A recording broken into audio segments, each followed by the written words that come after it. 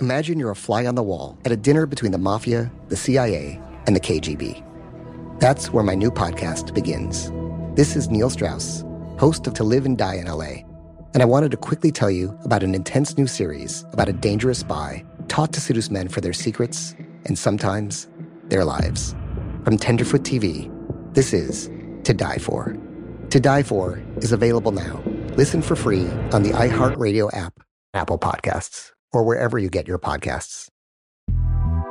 The Big Take from Bloomberg News brings you what's shaping the world's economies with the smartest and best-informed business reporters around the world.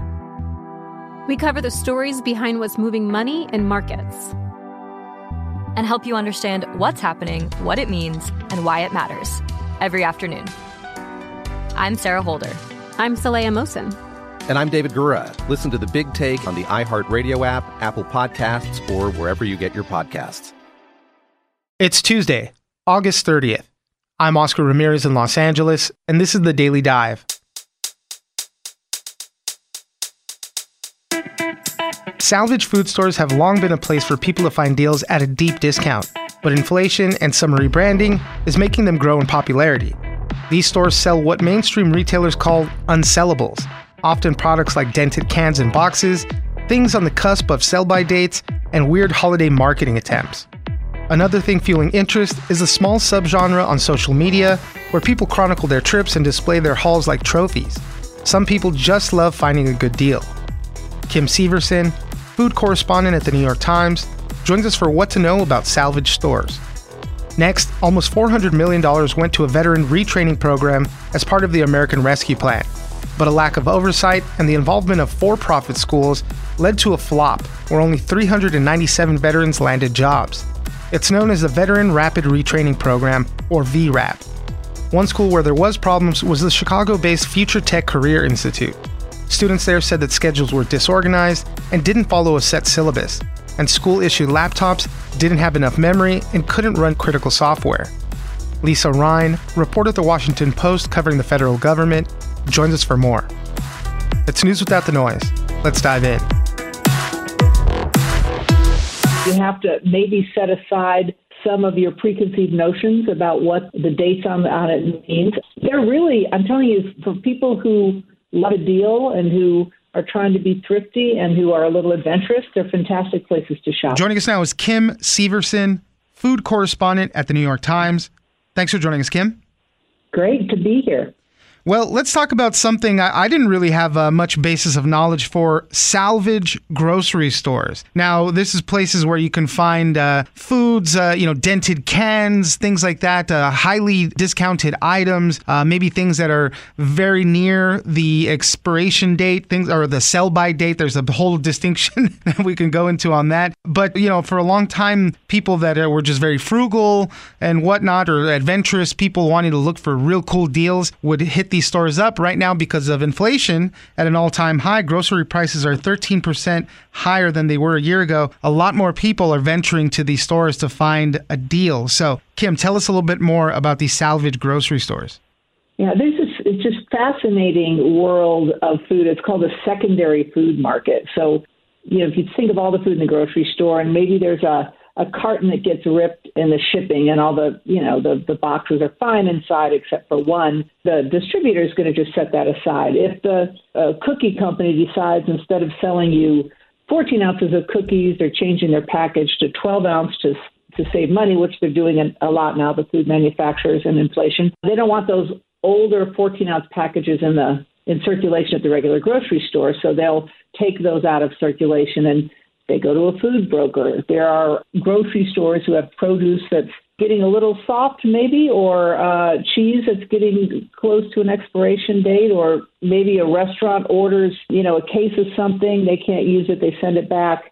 All this stuff goes into this market, and it's huge if you think about it. So there are brokers and stores that take all of this and sell it for sometimes half or less than you would find at the regular grocery store. The catch is, at these stores, of course, that it takes a little digging to get to the good products, and you have to maybe set aside some of your preconceived notions about what the dates on it means.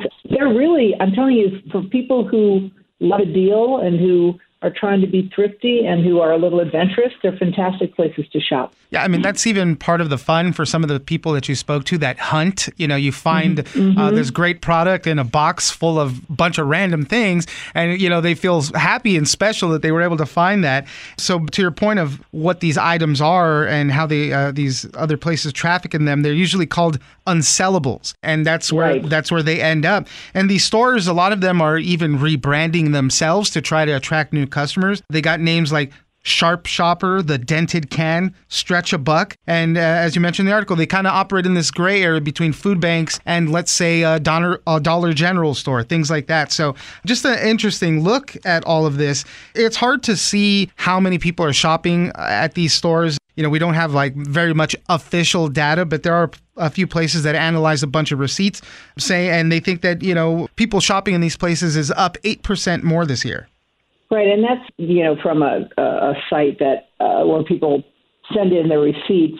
You know, it's like a loyalty program, but for products, not for necessarily for stores. And it's a big number, so that was the hardest number we could get. The big food analytic companies like Mintel or IRI, which is a company that analyzes all the barcodes on packages, which are called SKUs, but they only look at the major grocery stores. These places operate so under the radar, and some of them don't have cash registers, some of them do, some of them take EBT, some only take cash or check, so there's no way to really get your arms around them. But anecdotally, you know, I talked to a lot of people who run these stores, and they're definitely seeing, you know, one store saw a 36% increase just in the last month to month from July when I was out reporting most of the story from June. Some of them are reporting 10, 15% bigger sales than a year ago.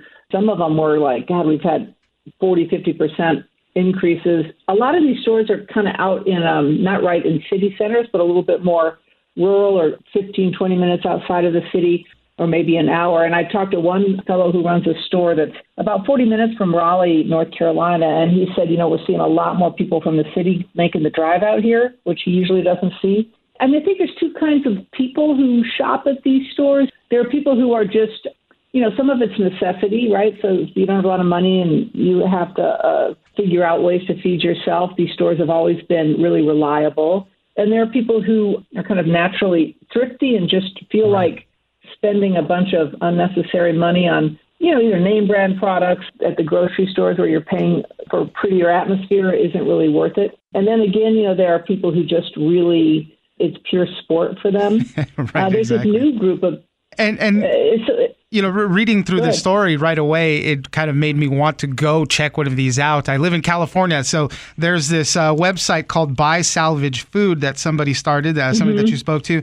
I checked that. Unfortunately, there were no salvage stores in my area, but they are dotted throughout the country, and you can find them there. But tell me a little bit about that. Tell me also, because a lot of these salvage stores are taking the concept online. A lot of people obviously are spreading the word on social media. So that's kind of taken on a life of its own.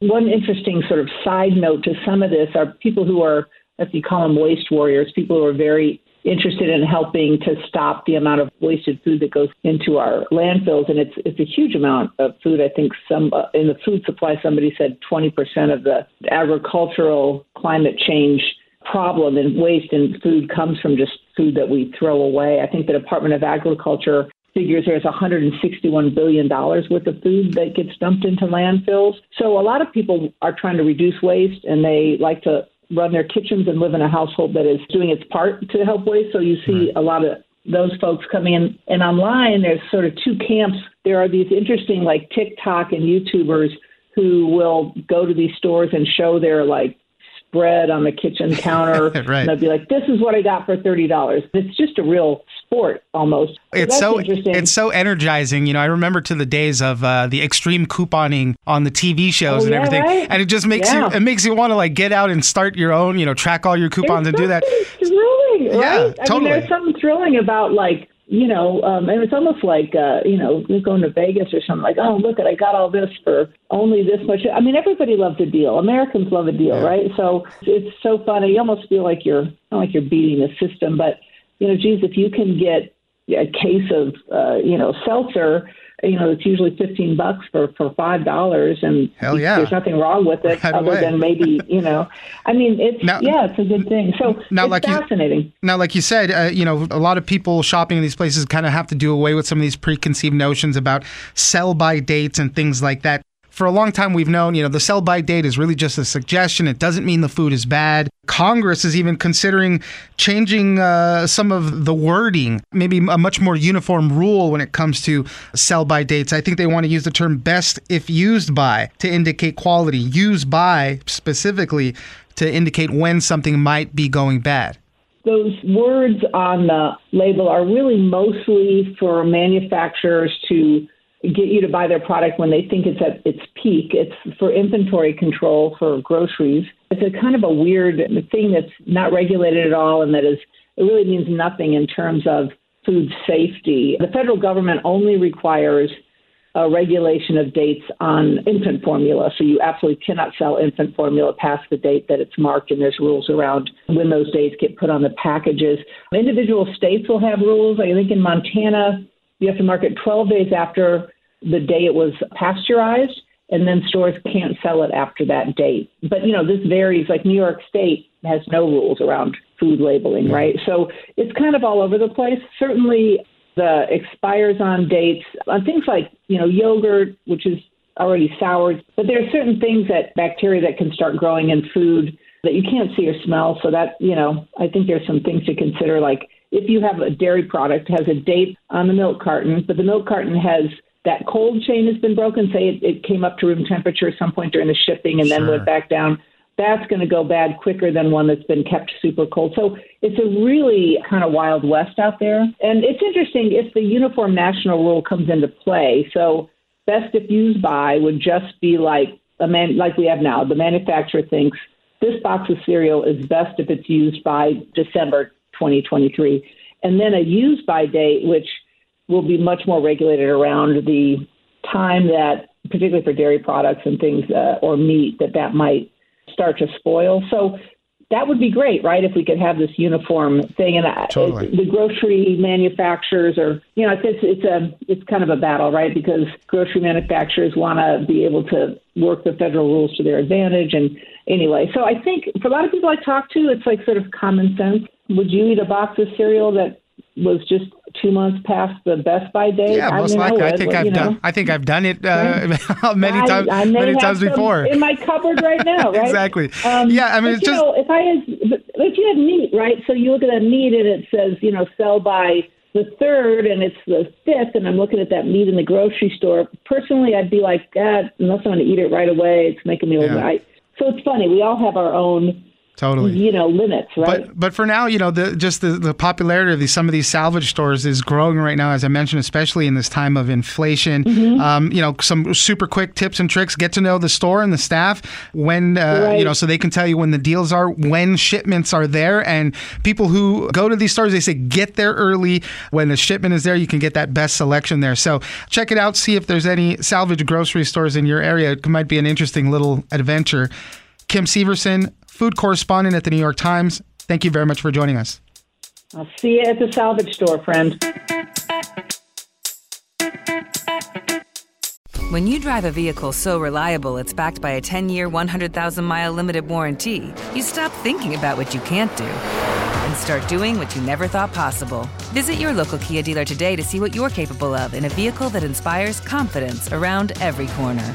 Kia, movement that inspires. Call 800-333-4KIA for details. Always drive safely. Limited inventory available. Warranties include 10-year 100,000-mile powertrain and 5-year 60,000-mile basic. Warranties are limited. See retailer for details. This is Neil Strauss, host of the Tenderfoot TV true crime podcast, To Live and Die in LA. I'm here to tell you about the new podcast I've been undercover investigating for the last year and a half. It's called To Die For. Here's a clip. All these girls were sent out into the world and they were told, try to meet important men, try to attach yourself to important men. The voice you're hearing is a Russian model agent telling me about spies sent out to seduce men with political power. The war in Ukraine is also being fought by all these girls that are all over important cities. For the first time, a military-trained seduction spy reveals how the Russian government turned sex and love into a deadly weapon. If you want to kill your target, it's easy. You just seduce him, take him somewhere, start having sex, and then he's very vulnerable, so you can kill him easily. To Die For is available now. Listen for free on the iHeartRadio app, Apple Podcasts, or wherever you get your podcasts.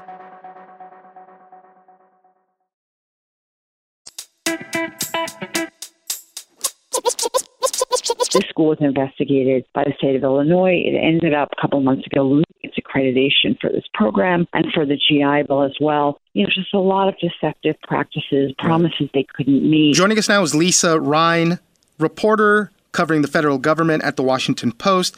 Thanks for joining us, Lisa. Thanks for having me.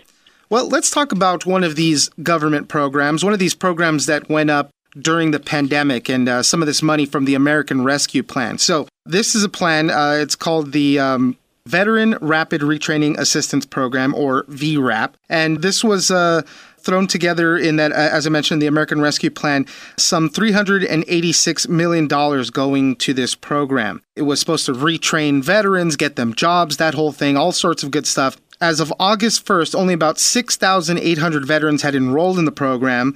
It was supposed to be about 17,000 that enrolled in it, and only 397 people actually landed jobs after this. So to say that this program was sort of a failure, I guess so right here. So Lisa, tell us a little bit more about this and all the troubles that went into this.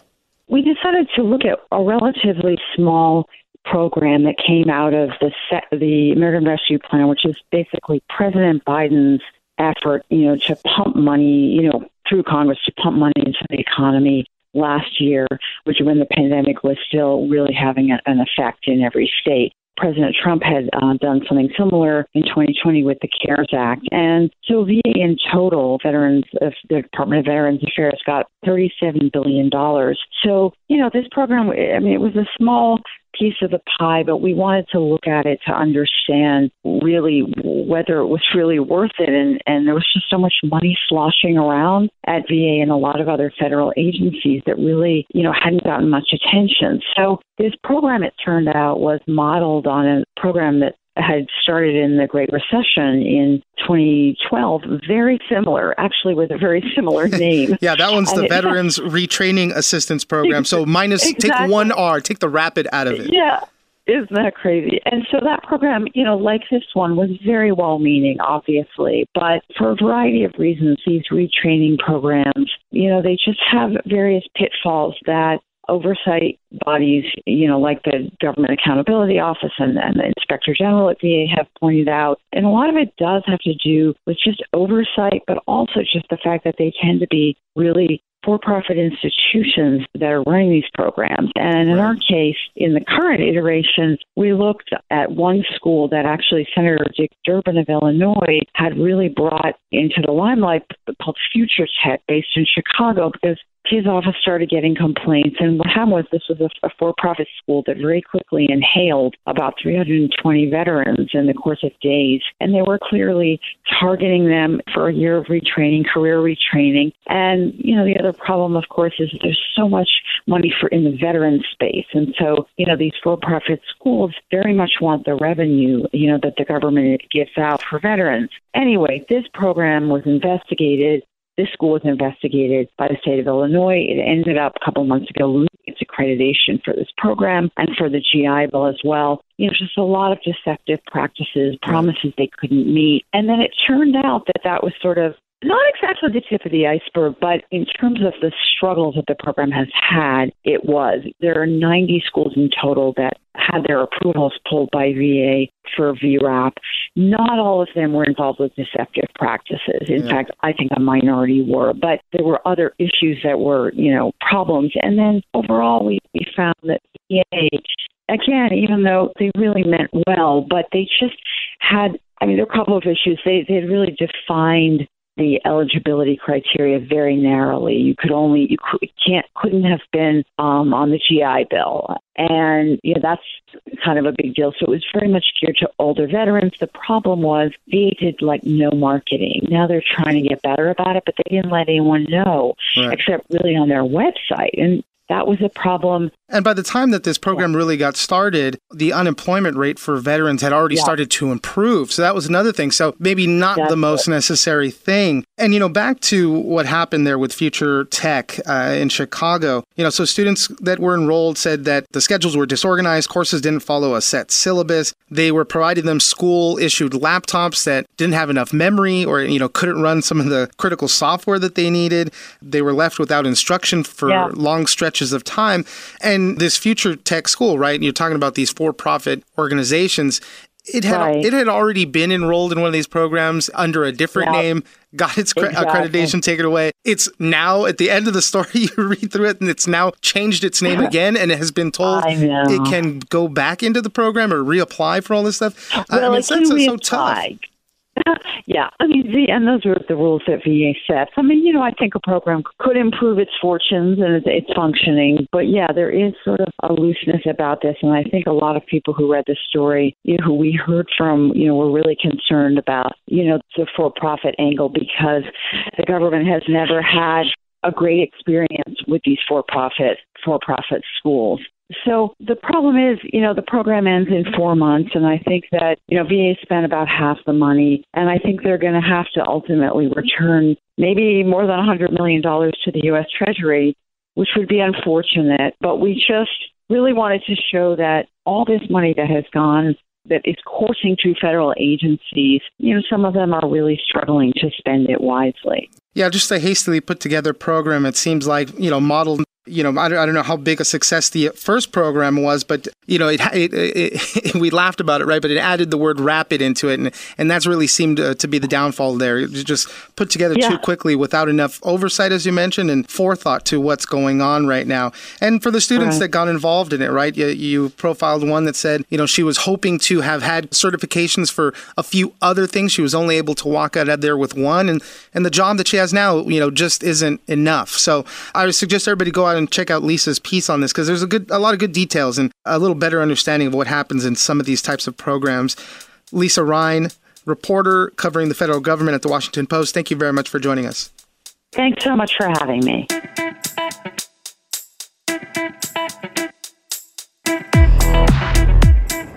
That's it for today. Join us on social media at Daily Dive Pod on both Twitter and Instagram. Leave us a comment, give us a rating, and tell us the stories that you're interested in. Follow us on iHeartRadio or subscribe wherever you get your podcasts. This episode of The Daily Dive is produced by Victor Wright and engineered by Tony Sorrentino. I'm Oscar Ramirez, and this was your Daily Dive. Imagine you're a fly on the wall at a dinner between the Mafia, the CIA, and the KGB. That's where my new podcast begins. This is Neil Strauss, host of To Live and Die in LA, and I wanted to quickly tell you about an intense new series about a dangerous spy taught to seduce men for their secrets and sometimes their lives. From Tenderfoot TV, this is To Die For. To Die For is available now. Listen for free on the iHeartRadio app, Apple Podcasts, or wherever you get your podcasts. The Big Take from Bloomberg News brings you what's shaping the world's economies with the smartest and best-informed business reporters around the world. We cover the stories behind what's moving money and markets, and help you understand what's happening, what it means, and why it matters every afternoon. I'm Sarah Holder. I'm Saleha Mohsen. And I'm David Gura. Listen to The Big Take on the iHeartRadio app, Apple Podcasts, or wherever you get your podcasts.